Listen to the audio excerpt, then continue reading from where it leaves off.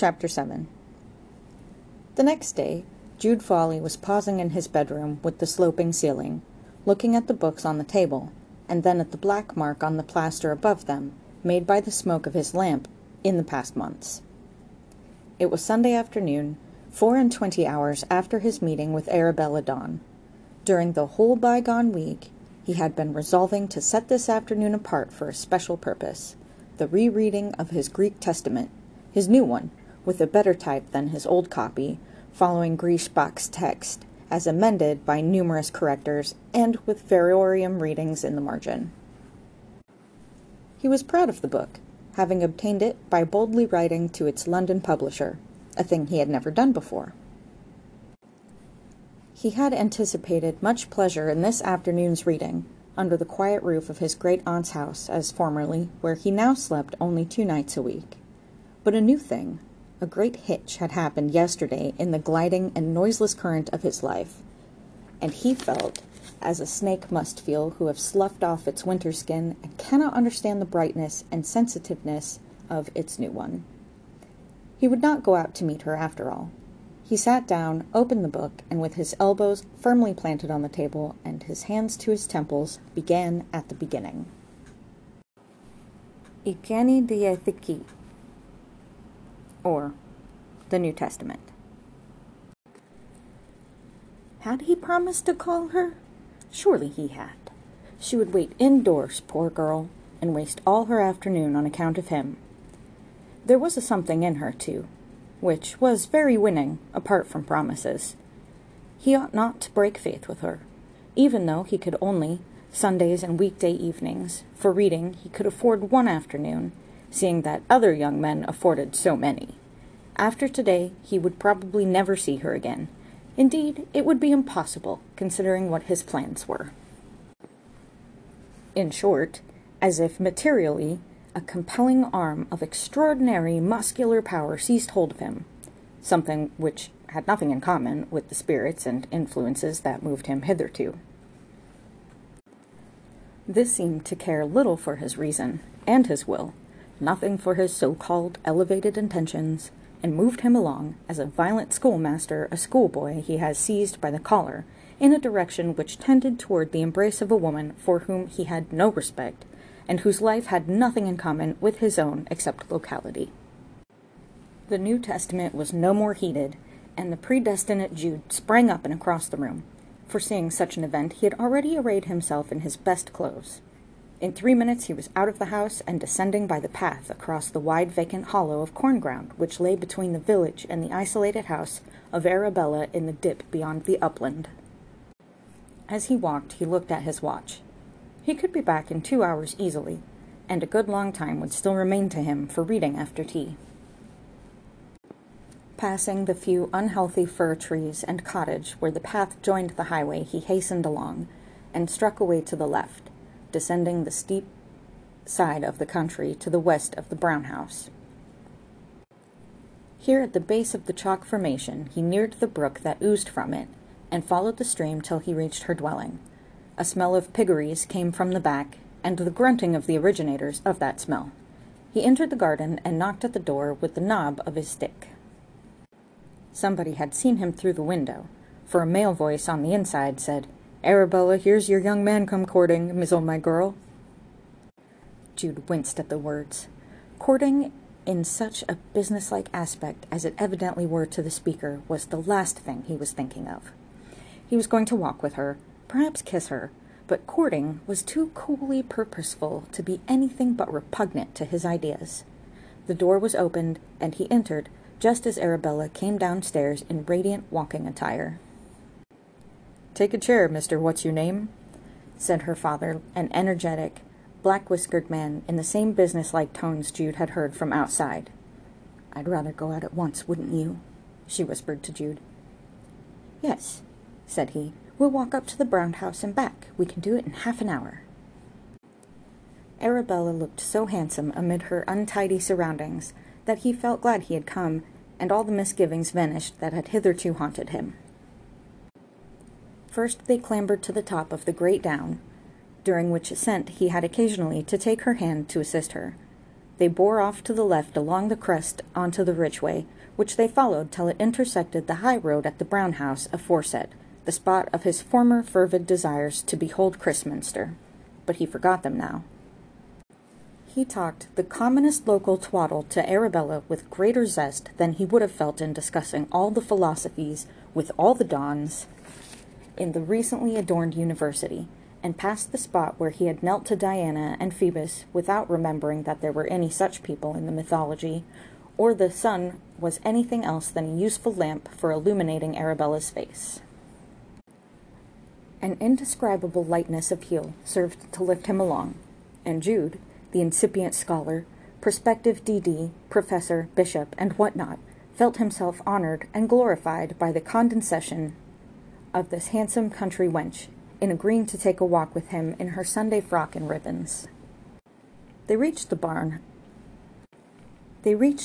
House barn, the point at which he had planned to turn back. While looking over the vast northern landscape from this spot, they were struck by the rise of a dense volume of smoke from the neighborhood of the little town which lay beneath them at a distance of a couple of miles. "It is a fire," said Arabella. "Let's run and see it. Do. It is not far." The tenderness which had grown up in Jude's bosom left him no will to thwart her inclination now, which pleased him in affording him excuse for a longer time with her. They started off down the hill, almost at a trot, but on gaining level ground at the bottom, and walking a mile, they had found that the spot of the fire was much farther off than it had seemed. Having begun their journey, however, they pushed on, but it was not till 5 o'clock that they found themselves on the scene, the distance being altogether about 6 miles from Marygreen and 3 from Arabella's.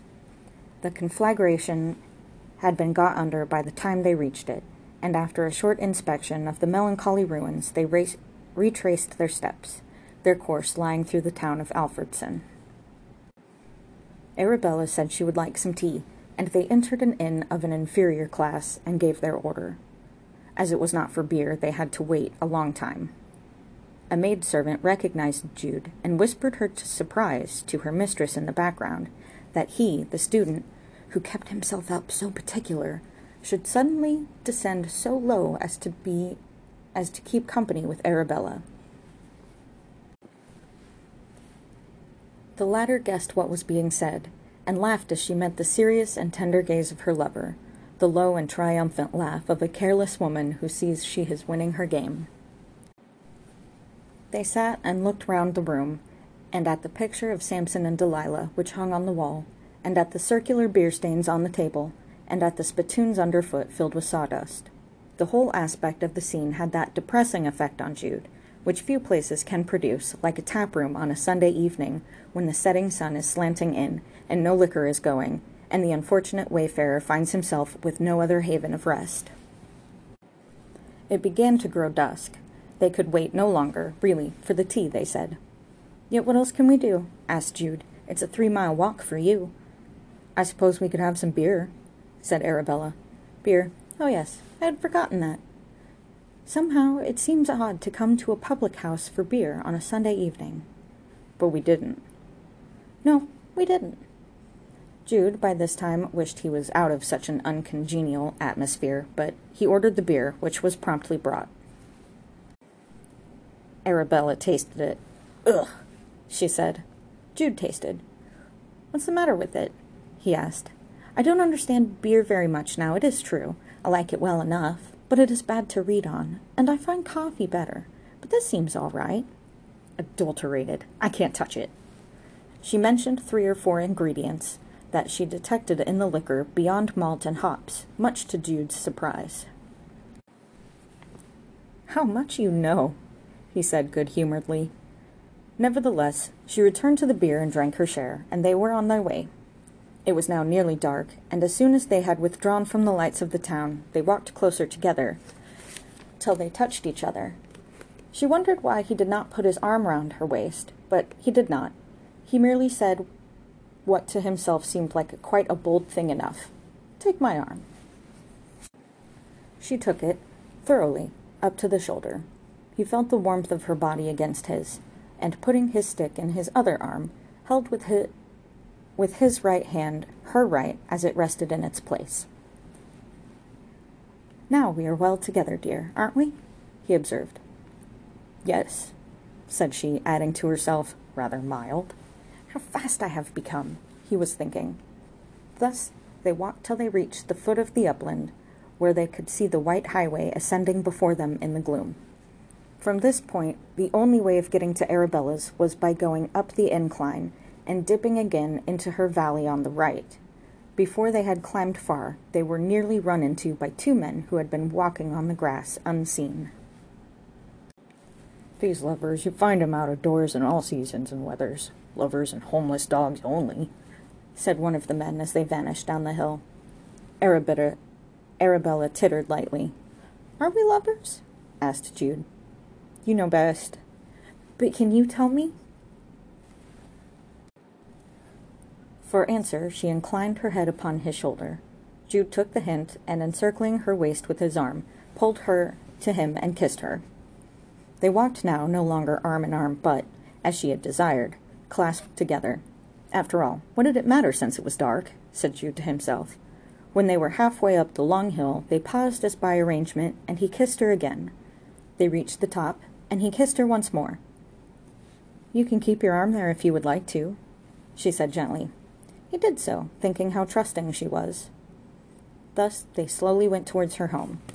He had left his cottage 3:30, intending to be sitting down again to the New Testament by 5:30. It was 9 o'clock when, with another embrace, he stood to deliver her up at her father's door. She asked him to come in, if only for a minute, as it would seem so odd otherwise, and as if she had been out alone in the dark. He gave way and followed her in. Immediately that the door was opened, he found, in addition to her parents, several neighbors sitting round. They all spoke in a congratulatory manner, and took him seriously as Arabella's intended partner. They did not belong to his set or circle, and he felt out of place and embarrassed. He had not meant this. A mere afternoon of pleasant walking with Arabella, that was all he had meant.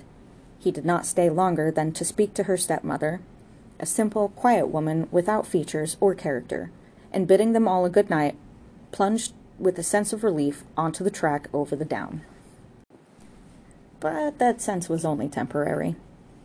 Arabella soon reasserted her sway in his soul. He walked as if he felt himself to be another man from the Jude of yesterday. What were his books to him? What were his intentions hitherto adhered to so strictly as to not wasting a single minute of time day by day? Wasting.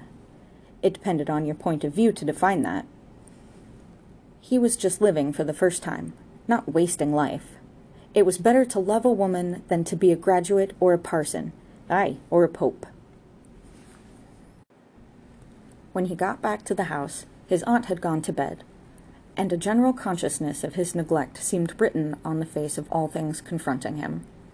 He went upstairs without a light, and the dim interior of his room accosted him with sad inquiry. There lay his book open, just as he had left it, and the capital letters on the title page regarding him with fixed reproach in the grey starlight, like the unclosed eyes of a dead man. E Cani Diathiki. Jude had to leave early next morning for his usual week of absence at lodgings, and it was with a sense of futility that he threw into his basket upon his tools and other necessaries the unread book he had brought with him. He kept his impassioned doings a secret, almost from himself. Arabella, on the contrary, made them public among all her friends and acquaintance. Retracing by the light of dawn the road he had followed a few hours earlier under cover of darkness, with his sweetheart by his side, he reached the bottom of the hill, where he walked slowly and stood still. He was on the spot where he had given her the first kiss. As the sun only had just risen, it was possible that nobody had passed there since. Jude looked on the ground and sighed. He looked closely, and could just discern in the damp dust the imprints of their feet as they had stood locked in each other's arms. She was not there now, and the embroidery of imagination upon the stuff of nature so depicted her past presence that a void was in his heart which nothing could fill. A pollard willow stood close to the place, and that willow was different from all other willows in the world. Utter annihilation of the 6 days which must elapse before he could see her again as he had promised would have been his intense wish if he had only the week to live. An hour and a half later, Arabella came along the same way with her 2 companions of the Saturday. She passed unheedingly the scene of the kiss, and the willow that marked it, though chattering freely on the subject to the other 2. "And what did he tell you next?" Then he said, as she related, almost word for word, some of his tenderest speeches. If Jude had been behind the fence, he would have felt not a little surprised at learning how very few of his sayings and doings on the previous evening were private. "You've got him to care for, you bet. Nashin' if you hadn't," murmured Annie judiciously. "It's well to be you."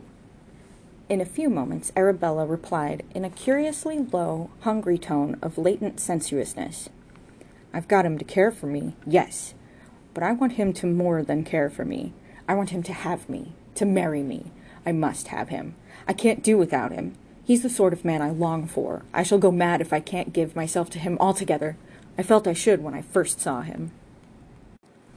As he is a romancing, straightforward, honest chap, he's to be had. And as a husband, if you set about catching him in the right way." Arabella remained silent, thinking a while. "What may be the right way?" she asked. "Oh, you don't know? You don't?" said Sarah, the 3rd girl. "On my word, I don't. No further, that is, than by plain courting and taking care he don't go too far." The 3rd girl looked at the 2nd. "She don't know. 'Tis clear she don't," said Annie. "And having lived in a town too, as one may say. Well, we can teach ye summat then, as well as you us." "Yes, and how do you mean, a sure way to gain a man? Take me for an innocent and have done with it." "As a husband. As a husband. A countryman that's honorable and serious-minded such as he. God forbid that I should say a soldier or sailor or a commercial gent from the towns, or any of them that be slippery with poor women. I'd do no friend to that harm." "Well, such as he, of course." Arabella's companions looked at each other, and turning up their eyes in drollery, began smirking. Then one went up close to Arabella, and, although nobody was near, imparted some information in a low tone, the other observing curiously the effect upon Arabella. "Ah," said the last named slowly. "I own I didn't think of it that way. But suppose he isn't honorable. A woman better not have tried it." "Nothing venture, nothing have. Besides, you make sure that he's honorable before you begin. You'd be safe enough with yours. I wish I had the chance. Lots of girls do it. Or do you think they'd get married at all?" Arabella perused her way in silent thought. "I'll try it," she whispered, but not to them. Chapter 8. 1 week's end, Jude was, as usual, walking out to his aunt's at Marygreen from his lodging in Alfredston, a walk which now had large attractions for him, quite other than his desire to see his aged and morose relative. He diverged to the right before ascending the hill, with the single purpose of gaining, on his way, a glimpse of Arabella that should not come into the reckoning of regular appointments. Before quite reaching the homestead, his alert eye perceived the top of her head moving quickly hither and thither over the garden hedge. Entering the gate, he found that 3 young unfattened pigs had escaped from their sty by leaping clean over the top, and that she was endeavoring, unassisted, to drive them in through the door which she had set open. The lines of her countenance changed from the rigidity of business to the softness of love when she saw Jude, and she bent her eyes languishingly upon him. The animals took advantage of the pause by doubling and bolting out of the way. "They were only put in this morning," she cried, stimulated to pursue in spite of her lover's presence. "They were drove from Spatten Holt Farm only yesterday, where father bought 'em at a stiff price enough. They're wanting to get home again, the stupid toads. Will you shut the garden gate, dear, and help me get 'em in? There are no menfolk at home, only mother, and they'll be lost if we don't mind." He set himself to assist, and dodged this way and that over the potato rows and the cabbages. Every now and then they ran together, when he caught her for a moment and kissed her. The first pig got back promptly, the second with some difficulty. The third, a long-legged creature, was more obstinate and agile. He plunged through a hole in the garden hedge and into the lane. "She'll be lost if I don't follow him," said she. "Come along with me." She rushed in full pursuit out of the garden, Jude alongside her, barely contriving to keep the fugitive in sight. Occasionally they would shout to some boy to stop the animal, but he always wriggled past and ran on as before. "Let me take your hand, darling," said Jude. "You are getting out of breath." She gave him her now hot hand with apparent willingness, and they trotted along together. "This comes of driving 'em home," she remarked. "They always know the way back if you do that. They ought to have been carted over." By this time the pig had reached an unfastened gate, admitting to the open down, across which he sped with all the agility his little legs afforded.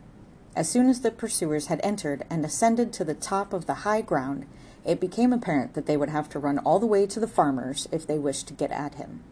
From this summit he could be seen as a minute speck following an unerring line towards his old home.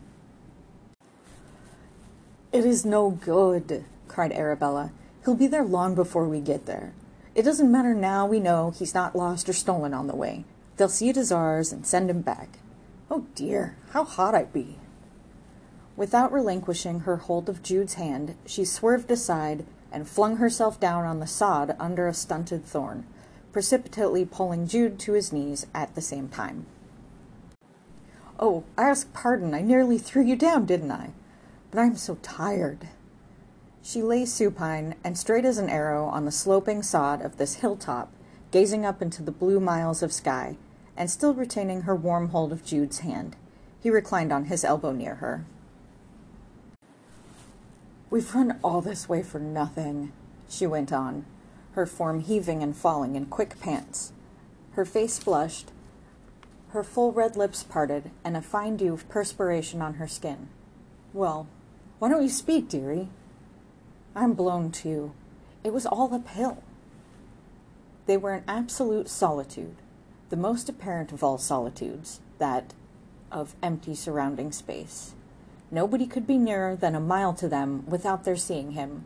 They were, in fact, on one of the summits of the country, and distant landscape around Christminster could be discerned from where they lay, but Jude did not think of that then.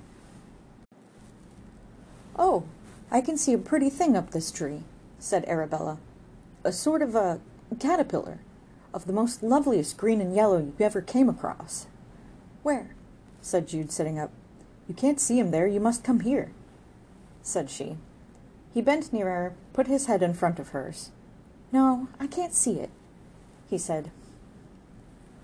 "Why, on the limb where it branches off, close to the moving leaf, there." She gently pulled him down beside her. "I don't see it," he repeated, the back of his head against her cheek. "But I can, perhaps standing up." He stood accordingly, placing himself in the direct line of her gaze. "How stupid you are," she said crossly, turning away her face. "I don't care to see it, dear, why should I?" he replied, looking down upon her. "Get up, Abby." "Why?" "I want you to let me kiss you. I've been waiting ever so long." She rolled round her face, remained a moment looking deedily aslint at him, then, with a slight curl of the lip, sprang to her feet and exclaimed abruptly, "I must mizzle," and walked off quickly homeward. Jude followed and rejoined her. "Just one?" he coaxed. "Shan't," she said. He, surprised, "What's the matter?" She kept her two lips resentfully together, and Jude followed her like a pet lamb till she slackened her pace and walked beside him, talking calmly on indifferent subjects, and always checking him if he tried to take her hands or clasp her waist. Thus they descended to the precincts of her father's homestead, and Arabella went in, nodding good-bye to him with a supercilious, affronted air. "I expect I took too much liberty with her somehow," Jude said to himself as he withdrew with a sigh and went on to Mary Green. On Sunday morning, the interior of Arabella's home was, as usual, the scene of a grand weekly cooking, the preparation of the special Sunday dinner. Her father was shaving before a little glass hung on the mullion of the window, and her mother and Arabella herself were shelling beans hard by. A neighbor passed on her way home from morning service at the nearest church, and seeing Dawn engaged at the window with the razor, nodded and came in. She at once spoke playfully to Arabella. "Is he running with them? I hope 'tis coming to something." Arabella merely threw a look of consciousness into her face without raising her eyes. "He's for Christmaster, I hear, as soon as he can get there." "Have you heard that lately?" "Quite lately?" asked Arabella, with a jealous, tigerish indrawing of breath. "Oh, no, but it has been known a long time that it is his plan. He only waiting here for an opening. Ah, well, he must walk about with somebody, I suppose. Young men don't mean much nowadays. 'Tis a sip here and a sip there with them. 'Twas different in my time." When the gossip had departed, Arabella said suddenly to her mother, "I want you and father to go inquire how the Edlins be this evening after tea. Or no, there's evening service at Fensworth. You can walk to that." "Oh, what's up tonight, then?" "Nothing. I only want the house to myself. He's shy, and I can't get him to come in when you're here. I shall let him slip through my fingers, if I don't mind, much as I care for him." "If it is fine, we may well go, since you wish." In the afternoon, Arabella met and walked with Jude, who had now for weeks ceased to look into a book of Greek, Latin, or any other tongue. They wandered up the slopes till they reached the green track along the ridge, which they followed to the circular British earth bank adjoining, Jude thinking of the great age of the trackway, and the drovers who had frequented it, probably before the Romans knew the country. Up from the level lands below them floated the chime of church bells. Presently they were reduced to one note, which quickened, and stopped. "Now we'll go back," said Arabella, who had attended to the sounds. Jude assented. So long as he was near her, he minded little where he was. When they arrived at her house, he said lingeringly, "I won't come in. Why are you in such a hurry to go in tonight? It's not near dark." "Wait a moment," said she. She tried the handle of the door and found it locked. "Ah, they've gone to church," she added, and searching behind the scraper, she found the key and unlocked the door. "Now you'll come in a moment?" she asked lightly. "We shall be all alone." "Certainly," said Jude without alacrity, the case being unexpectedly altered. Indoors they went. Did he want any tea? No, it was too late. He would rather sit and talk to her. She took off her jacket and hat, and they sat down, naturally close enough together. "Don't touch me, please," she said softly. "I am part eggshell. Or perhaps I'd better put it in a safe place." She began unfastening the collar of her gown. "What is it?" said her lover. "An egg." "A Cochin's egg. I am hatching a very rare sort. I carry it about everywhere with me, and it will get hatched in less than 3 weeks." "Where do you carry it?" "Just here." She put her hand into her bosom and drew out the egg, which was wrapped in wool, outside it being a piece of pig's bladder in case of accidents. Having exhibited it to him, she put it back. "Now mind you don't come near me. I don't want to get it broke and have to begin another." "Why do you do such a strange thing?" "It's an old custom, I suppose. It is natural for a woman to want to bring live things into the world." "It is very awkward for me just now," he said, laughing. "It serves you right. There, that's all you can have of me." She had turned round her chair, and reaching over the back of it, presented her cheek to him gingerly. "That's very shabby of you. You should have catched me a minute ago when I had put the egg down. There," she said defiantly. "I am without it now." She had quickly withdrawn the egg a second time, but before he could quite reach her, she had put it back as quickly, laughing with the excitement of her strategy. Then there was a little struggle, Jude making a plunge for it and capturing it triumphantly. Her face flushed, and becoming suddenly conscious, he flushed also. They looked at each other panting, till he rose and said, "One kiss. Now I can do it without damage to property, and I'll go." But she had jumped up too. "You must find me first," she cried. Her lover followed her as she withdrew. It was now dark inside the room, and the window being small, he could not discover for a long time what had become of her, till a laugh revealed her to have rushed up the stairs, whither Jude rushed at her heels.